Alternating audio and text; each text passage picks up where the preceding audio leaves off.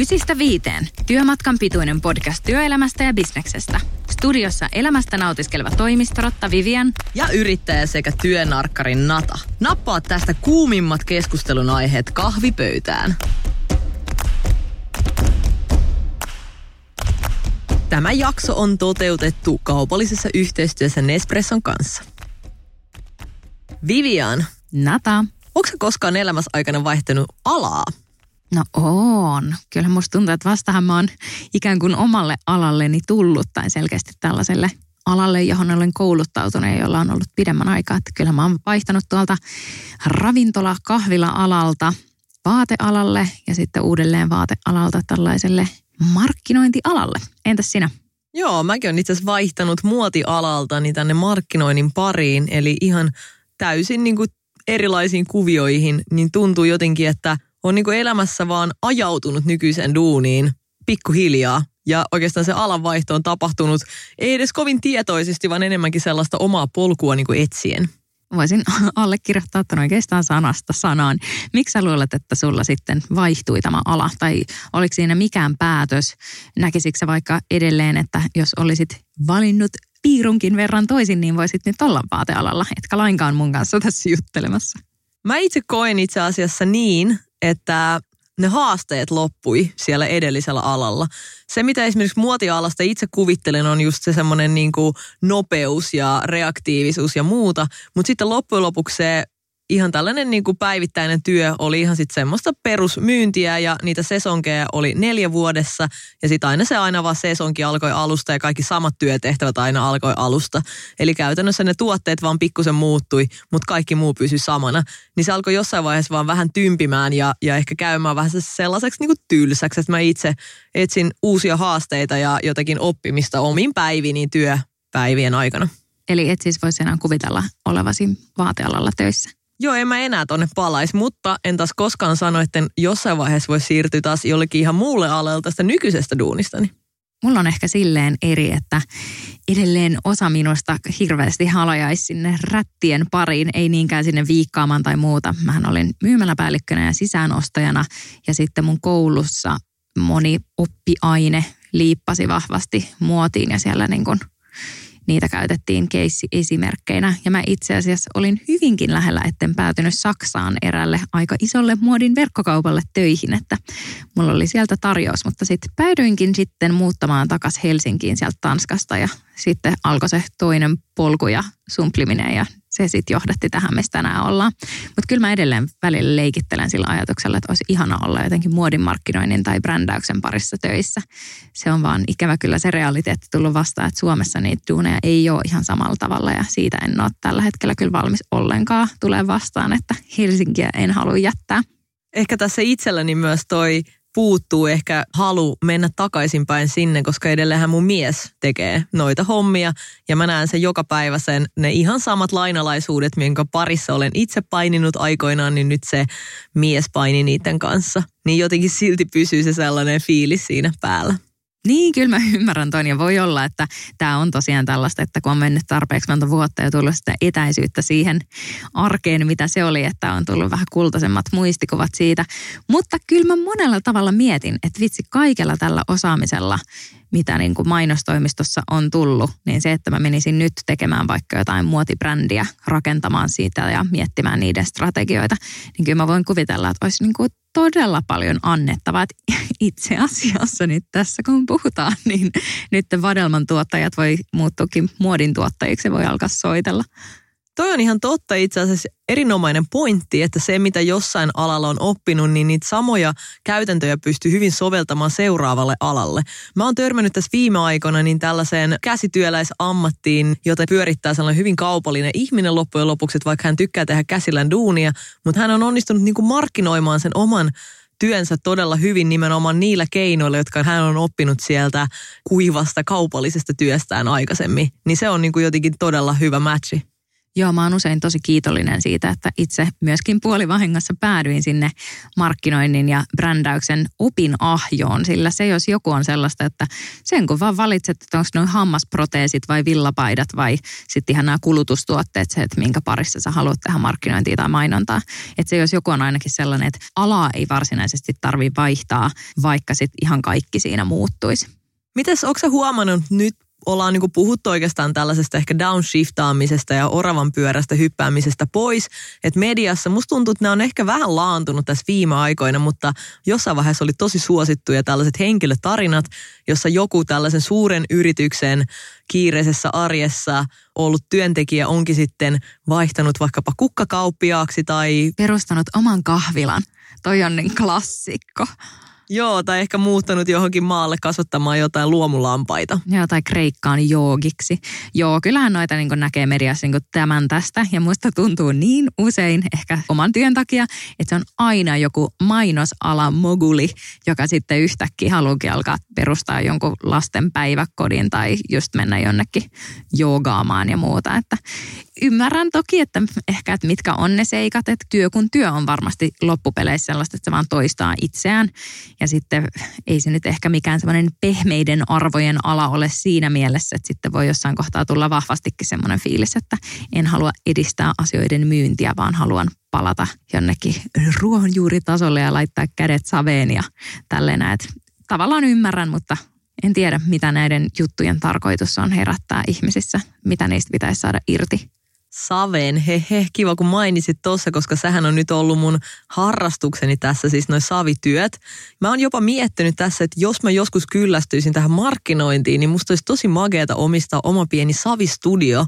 Ja sitten oikeastaan sain itseni rysän päältä kiinni, niin ajattelemasta sitten tämän uuden savistudion kaupallistamista ja tuotteistamista ja markkinointia ja muuta. Ja jotenkin mä niinku hätkähdin ihan, että miten voikaan olla jotenkin niin jumiutunut kuitenkin niin omiin uriin ja siihen omaan niin kuin ajatusmalliin, että jopa tällaiselle täysin erilaisellekin työlle, niin alkaa sitten kuitenkin soveltamaan niitä samoja käytäntöjä kuin mitä tällä hetkellä pyörittää päivästä toiseen. Joo, mutta toihan on ehdottomasti rikkaus, että sitten sun savipuodilla on erittäin hyvä tämmöinen niin kuin eliniän odote. Mä sanoisin ainakin perustuen siihen, että millä forsella tätä sun duunia teet. Mulle tuli kyllä semmoinen mieleen, kun sanoit tuosta, että yrittäjänä on varmasti paljon matalampi kynnys leikitellä tollasella, kun sä oot jo valmiiksi niin kuin omillas ja sä oot ehkä tottunut siihen, että raha ei tule automaattisesti sieltä postiluukusta, mistä se mulle totta kai tulee.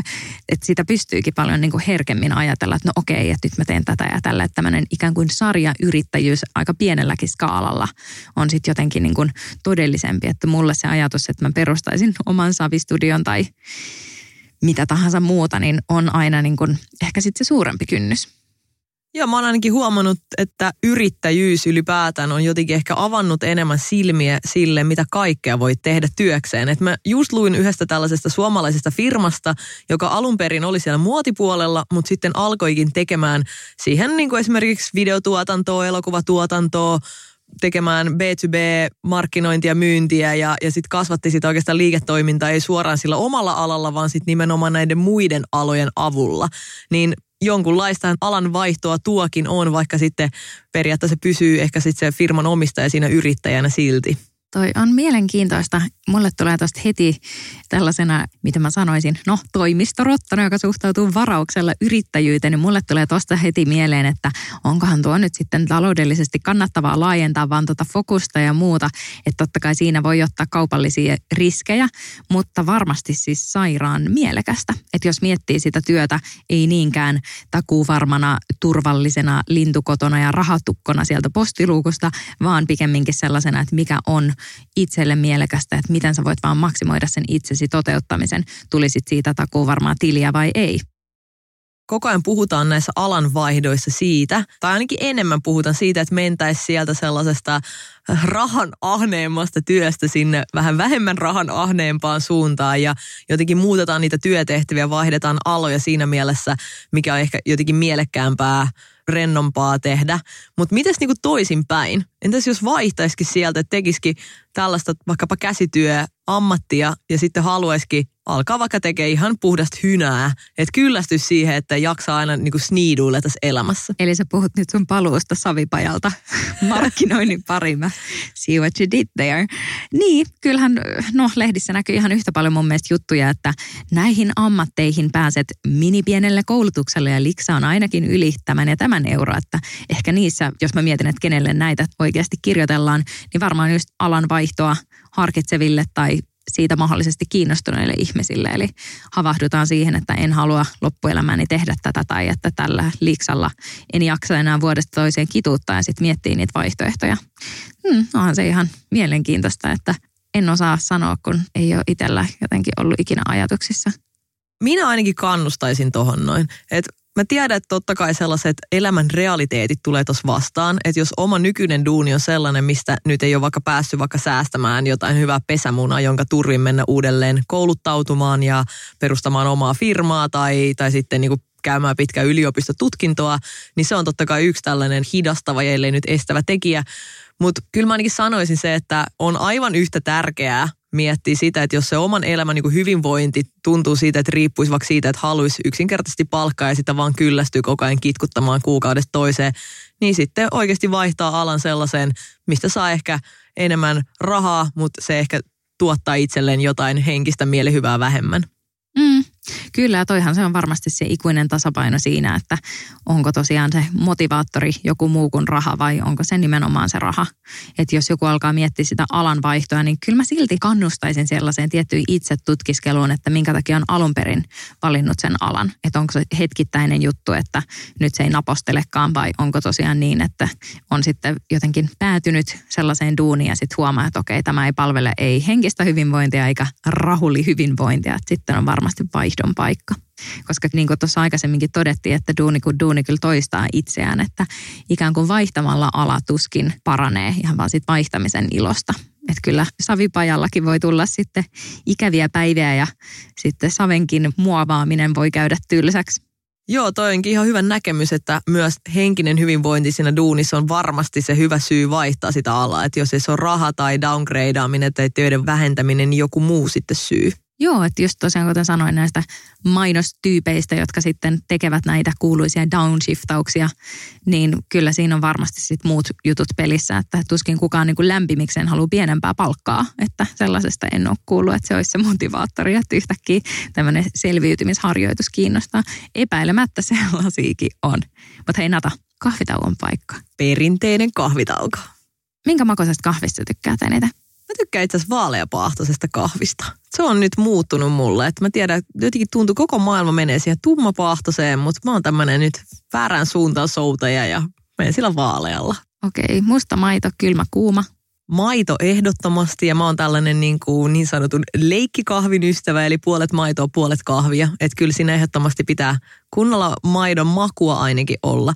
Mutta viime aikoina olen kyllä opetellut juomaan kahvia niin myös mustana ihan vaan tällaisesta käytännöllisestä syystä, että aina en muista ostaa sitä maitoa kaappiin. Nyt kun säkin oot ottanut Nespresso-keittimen kokeiluun, ja näissähän on näitä nippula-nappula kahvikapseleita niin kuin kymmenittäin erilaisia, niin onko se rohkaissut sua tekemään villimpiä kahvivalintoja? Joo, ehdottomasti. Että sehän on niin kuin tosi helppo testata, kun sitä ei tarvitse valmistaa kuin kuppi kerrallaan. Niin se on ollut hyvä, että on saanut sitten vaihtaa, että ei tarvitse sitten kokonaista pannullista juoda semmoista kahvia, mistä ei ehkä maullisesti tykkää. Mutta sitten se, mitä mä oon nyt myös löytänyt, niin on kofeiinittoman kahvi. Okei, että sä kuulut näihin kofeiinittoman kahvin kannattajiin. Minun mielestä täysin hullu ihmisryhmä. Mikä on se sun use case kofeiinittomalle kahville?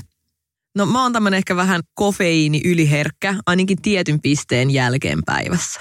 Ja oikeastaan aina iltapäivisin ja myös ruoan jälkeen niin tykkäisin juoda tosi paljon kahvia, mutta sitten jos mä illalla juon enää kahvia, niin mä en saa nukuttua. Okei. Niin sitten kofeiiniton kahvi toimii silloin tosi hyvänä nimenomaan, että sä saat sen kahvin maun ja fiiliksen, mutta sitten tiedät myös, että saat sitten nukuttua ihan hyvin sen koko läpi yön. Toi on kyllä tärkeää. Mä en juo kanssa iltapäivän jälkeen kahvia ollenkaan, mutta sitä ennen kyllä maistuu, että töissä juon sitä teetä, kuten sanottu, mutta kotona aina ennen duunia on vaan saatava se mun Nespresso-kupillinen ja semmoinen tumman oranssi, jossa on myyjän suosituksesta erittäin paljon kofeiinia, niin se on just se mun täydellinen aamukahvi. Vähän lämmit kauramaitoa ja se, niin ai että tulee ihan semmoinen fiilis, että pystyy mihin vaan. Ja sitten viikonloppuihin mulla on säästettynä ne sitten sellaiset vähän pehmeämmät ja ei niin tukkaa pystyyn nostettavan kofeiiniset kapselit ja niillä mä sitten saan mun aamun käyntiin. No mut hei, mennään takas aiheeseen. Voisitko kuvitella nyt vaihtavasti sit alaa silleen ihan oikeasti? Nyt ei tätä sun savipajaa. No just tällä hetkellä niin en voi. Mä itse asiassa sanoin jopa mun miehellekin, että täytyy miettiä omaa tulevaisuutta sen perusteella, että vaikka asu sellaisessa maassa, missä voin tehdä suomeksi näitä mun nykyisiä töitä. Musta vaan tuntuu, että vielä ei ole niin kuin saatu kaikkea irti tästä, mitä voi saada. Et siinä edellisen kerran, kun vaihdoin alaa, niin koin nimenomaan sen, että kaikki on niin kuin nähty, mutta jotenkin tämä oma ala muuttui niin nopeasti, että mikään ei ole vielä nähty. Mä en tiedä, tuleeko tätä hetkeä koskaan, että täällä nykyisellä digimarkkinointialalla, niin oikeasti tuleeko sellaista hetkeä, että nyt mä oon nähnyt kaiken ja mikään enää yllätä, koska jotenkin tuntuu, että koko ajan tulee vähintään joku uusi kanava, jos ei sitten muuta. Joo, mä allekirjoitan ton täysin, että sen verran tiuhaan tulee kaikki uusia juttuja ja jotenkin pitää itsensä vähän tuntosarvet koholla, että pysyy edes kärryillä kaikesta, mitä tapahtuu, vaikka se onkin se päivätyö. Niin se on kyllä tosi mielenkiintoista ja hyvinkin samat fiilikset siitä, että en näe sellaista tylsistymistä vielä. Entäs onko sulla lähipiirissä jotain, joka on vaihtanut alaa? Ei kyllä tule mieleen, että olisi. Vielä ehkä kaikki on sen verran samassa elämäntilanteessa, että on saanut varmaan just sen koulun puserrettua ja saanut ehkä yhden sellaisen vähän nihkeämmän duunin ja nyt sitten ehkä edennyt sellaiseen kivaan duuniin, niin ei ole kyllä suuria alanvaihtajia, ainakaan tuu mieleen. Entä sulla? Joo, mun elämässä kyllä löytyy näitä ihmisiä, että tuntuu, että kaikki jotenkin seilaa edestakaisin. Mä en tiedä, onko mä vaan hakeutunut tällaisten ihmisten pariin. Mutta sitten yksi mun mielestä tosi kiinnostava juttu, niin tämä ei ole kyllä mun tuttu, mutta luin tutun tällaista keskustelua niin tuolla internetin ihmeellisessä maailmassa, jossa oikeastaan tämä ihminen niin kuin kyseenalaisti sitä, että miten omalla alallaan voi oikeasti olla onnellinen, koska se työaika ei niin kuin sovi hänelle ollenkaan. Okay. Että kun se työpäivä alkaa niin aikaisin aina ja sitten hän niin kuin kokee, että on niin kuin sellaista ihan jatkuvaa väsymystä, ihan sellaista akuuttia väsymystä, että vaan viikonloput menee siihen, että yrittää nukkua univelkoja, kunnes tulee maanantai ja sitten se noidankehä jatkuu. Niin siinä tuli just keskustelussa se alan vaihto pinnalle, että olisiko vaan helpompaa tällaisessa tapauksessa, niin siis löytää joku muu duuni, joltain ehkä jopa muulta alalta, jossa iltapainotteinen työ olisi mahdollista. Joo, toi onkin tosi ymmärrettävää, että eihän sitä todellakaan aina tiedä vaikka opiskeluaikana, että millaiseksi se elämä muokkautuu ja mitä haasteita työn ulkopuoliset asiat mahdollisesti tuo, että miten se sitten sopii siihen alaan, että toi on hyvin ymmärrettävää, että siinä tuntuu sitten siltä, että pitäisi vaihtaa duunia. Ja myös perhe on ollut itse asiassa toinen tällainen, ainakin omassa lähipiirissä, joka on pakottanut ihmiset sitten vaihtamaan. Usein tuntuu, että ensin se duuni on ollut sellaista epäsäännöllistä ja sitten se ala on ollut pakko vaihtaa sen takia, koska se niin kuin perhedynamiikka ja perhe-elämä vaatii enemmän sellaisia rutiineja, jotka ei ehkä tällaisessa epäsäännöllisessä tai paljon työmatkoja sisältävässä työssä sitten enää onnistukaan. Niin, mutta noissakin se, että no ainakaan tosiaan omassa lähipiiristä ei löydy sellaista, että joka olisi täysin vaihtanut alaa. Just tämä markkinointi vs-savikauppa, että ehkä sitten vaan niin kuin vähän eri tehtäviin, eri positioon, erilaiseen firmaan on niin kuin ne omat kokemukset. Mutta mitä jos sä mietit omalle kohdalle, että mitä sinulle täytyisi tapahtua, pois lukien tämä tylsistyminen, että sä voisit kuvitella, että nyt niin kuin riitti. Tai että jotenkin tiedätkö, että arvomaailma muuttuisi tai jotain tällaista.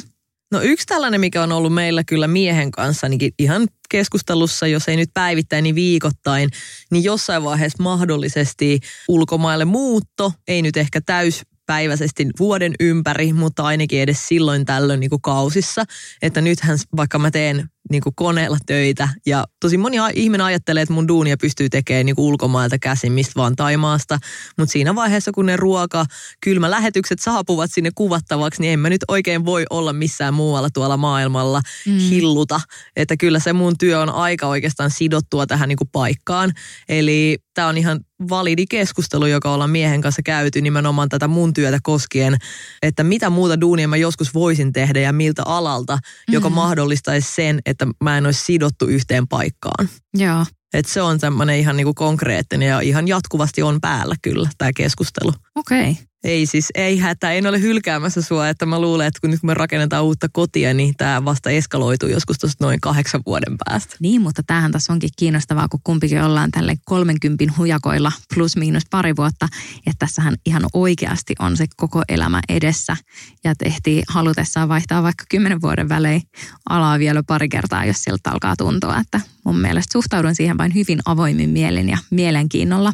Mutta kuten sanottu, niin just nyt en voi itse kuvitella saavani tarpeekseni tästä työstä, mitä nyt tekee. Että mä muistan, että ihan jostain lapsesta ja nuoresta asti on ollut niin kiinnostunut just vaikka brändeistä ja mainonnasta. Ja muistan, että mä oon aina rakastanut katsoa mainoksia ja musta se on niin kuin monella tapaa unelmien täyttymys niitä tehdä. Että vaikka se voi kuulostaa jonkun mielestä tosiaan hyvin vähäpätöiseltä tai tylsältä, niin se on kyllä semmoinen, mihin itse suhtautuu sen verran intohimolla ja analyyttisesti, että se tuntuu silleen antoisalta se työ. Että ainoa, mitä tosiaan itse välillä, silloin kun on semmoinen rohkea fiilis, niin mä ajattelen sitä yrittäjyyttä, mutta se ei ole edes mun 5-vuotissuunnitelmassa, että se on enemmän semmoinen sit joskus, kun olen vanha ja tiedän kaikesta kaiken. No tossa kun sä kysyit, että mikä muu syy voisi olla niin kuin alan vaihtoon, niin yksi on tällainen, että kun mun intohimo on ruoka, sä tiedät sen, mä tiedän sen, kaikki tietää sen, niin mä oon joskus ihan puoltosissa niin kuin pyörittänyt sitä, että jos joskus mun ei tarviskaan tehdä duunia rahan takia, vaan mulla olisi joku muu keino sen rahavirran säilyttämiseksi tasaisena, niin että oikeastaan suuntautuisikin vielä enemmän tonne ruoka-alalle ja mä oon käynyt jopa katsomassa eri koulutusmahdollisuuksia siihen. Okei, tulisiko susta kokki vai joku muu hefe siellä takana? No kokkaaminen olisi kiva, mutta ehkä nyt tuollaista niinku ravintola-idea olen pyöritellyt niinku puoltosissani päässä. Ja se olisi aivan ihanaa. Mä ehkä snadisti tuossa otin niinku järjen käteen, että mitä se tällä hetkellä mut vaatii ja mä rakensin sen sellaisen jopa polun, että kuinka se olisi mahdollisesti toteutettavissa. Mutta jotenkin se tuntui nyt niin vaiva-aloiselta tässä nykyisessä työtilanteessa, että mä sitten hautasin sen ja päätin pitää sen enemmän sitten sellaisena intohimona. Me ollaan useampikin kerta tässä podcastissa puhuttu siitä, että meillä olisi paljon annettavaa tällaisena ihan all-arounder-konsulttina. Että just puhuttiin joskus näistä ravintolakonsulttina olosta ja juuri kun tässä jaksossa sitten taas puhuttiin tästä, että miten paljon tällä olemassa olevalla tiedolla olisi annettavaa sitten niin kuin hyvinkin eri bisneksiin. On se sitten hammasproteeseihin, savipajaan tai sitten vaikka ravintoloihin. Että kyllä ravintola kuin ravintola tässä maassa aika kausiluontoista voi olla ja ei ole mikään helpoin bisnes muutenkaan, niin sehän olisi niin kuin pirun hyvä idea kyllä viedä tuota osaamista ja näkemystä, konseptointia ja tällaista myös niin kuin sille puolelle, että minä sinua haluan tähän kannustaa. Joo, ja sitten hyvä esimerkki myös tästä tuttava piiristä, niin on eräs kollegani, joka on vaihtanut media-alalta ja mennyt opiskelemaan aikuisiällä lääkäriksi. Okei, wow, se vaatii jo aika paljon, että pääsee sinne kouluun sisään. Nimenomaan, ja tässä oikeastaan oli tosi kiinnostavaa seurata sitten hänen matkaansa sen opiskelujen läpi siihen niin kuin valmistumiseen. Ja toi on oikeasti, siis vaatii mun mielestä aivan mieletöntä mielenlujuutta ja sitoutumista, että jos se opiskelu on niin kuin hankalaa silloin, kun sulla ei ole mitään muuta kuin se opiskelu, niin ajattelepa, että kun sulla on opiskelua ja sitten sulla on 2 kidiä ja sulla on se nykyinen duuni, tai että miten sä hoidat sen opiskelun niin kuin ilta-aikaan tai mitä tahansa, ja sitten saattaa olla jopa niitä juoksevia, totta kai kuluja, asuntolainoja, mitä tahansa, että sä et voi vaan niin kuin lopettaa myöskään sitä duunia ja mennä vain opiskelemaan. Niin siellä oli paljon tällaisia muuttuvia tilanteita ja liikkuvia palikoita, jotka piti ottaa huomioon. No mielenkiintoisia storeja, koska tietyt elämän realiteetit omaavana, niin toihan ei ole mahdollista kuin aika harvalle. Tai toi on niin kuin aika paljon hanskattavaa, että erittäin hieno homma, että joko on saanut ton toimimaan. Että se, mitä mä itse kanssa mietin tuossa alan vaihdossa ja siinä, että minkä takia en sitä koe niin todennäköisenä, on se, että ainakaan tällä hetkellä mun on mahdoton ajatella sitä, että mä kokonaan uudelleen kouluttautuisin. Mun on myös vaikea miettiä tuollaista yliopistotutkintoa, mutta sekään ei ole mahdollista, koska mun on pakko kertoa vielä yksi esimerkki tosi elämästä. Mä siis aloitin aikoinaan TTYllä samaan aikaan mun matikan ja fysiikan opettajan kanssa. Eli siis hän opetti meitä siis lukiossa ja sen jälkeen päätti itse myös niin kuin täydentää omaa osaamistaan. Ja sitten hän aloitti siellä fuksina samassa sähkötekniikan koulutusohjelmassa meidän kaikkien muiden kanssa. Eli hän päätti sitten tämän opettajuuden niin vaihtaa ihan tuollaisen puhtaisen dippa-insinööriyteen.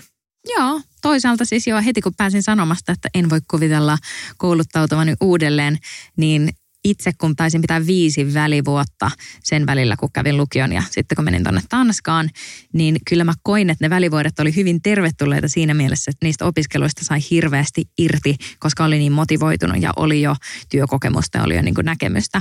Että toisaalta se ajatus siitä, että vaikka 10 vuoden kuluttua menisi jonnekin jonkinnäköiseen kouluun tai ihan vaikka perinteisesti yliopistoon, niin toisaalta se voisi olla kyllä niin kuin hyvin, hyvin antoisaa, mielenkiintoista ja ehkä itsestä saisi enemmän irti siinä, kun on jo maileja alla jonkin verran. Joo. Ehkä tämmöinen yksi keräävä ajatus tämän jakson tähän loppupuolelle, niin se, että jos joskus on jäänyt jotakin hampaankoloon, sellaisesta asiasta, mitä ehkä ei ole päässyt sillä hetkellä elämässä toteuttamaan, koska elämä tuli vastaan, niin mun mielestä olisi kyllä magea ajatus, että joskus saisi tämän niin kuin unelman, toteuttamattoman unelman tehdäkin ja sitten oikeasti päästä sitä toteuttamaan työelämässä. Joo, kyllä mä itse menen samaan kategoriaan kuin hirveän moni muu käsittääkseni tässä maailmassa, että haaveilen siitä, että jossain kohtaa elämää se semmoinen taloudellinen tilanne olisi niin vakaa ja niin hyvä, tai semmoinen, että sellainen, millä on mukava elää, että sit pystyisi tehdä työtä puhtaasti sen verran, mikä tuntuu hyvältä ja aivan niin kuin vapaat kädet siinä, että mikä se sen tuottavuus on. Hieno ajatus. Hei, kuulijoissa on varmasti erilaisia kokemuksia. Laittakaa meille palautetta meidän Instagramissa 9-5, Facebookissa 9-5 tai jotakin muuta kanavaa pitkin teidän kokemuksia asiasta. Joo, olisi mahtava kuulla joku, joka on tehnyt tällaisen aivan täyskäännöksen. Opiskelujahan usein jätetään kesken ja sitten otetaan muu, mutta se, että sä todella sitten tiedät, että mitä se työ on ja sitten muuttaa kokonaan sen suunnan, niin noi on hyvin kiinnostavia, varmasti myös kiinnostavia jakaa muille. Kiitos Nata tästä juttelusta ja jatketaan seuraavaan kertaan. Moi moi. Kiitos Vivian. Moikka.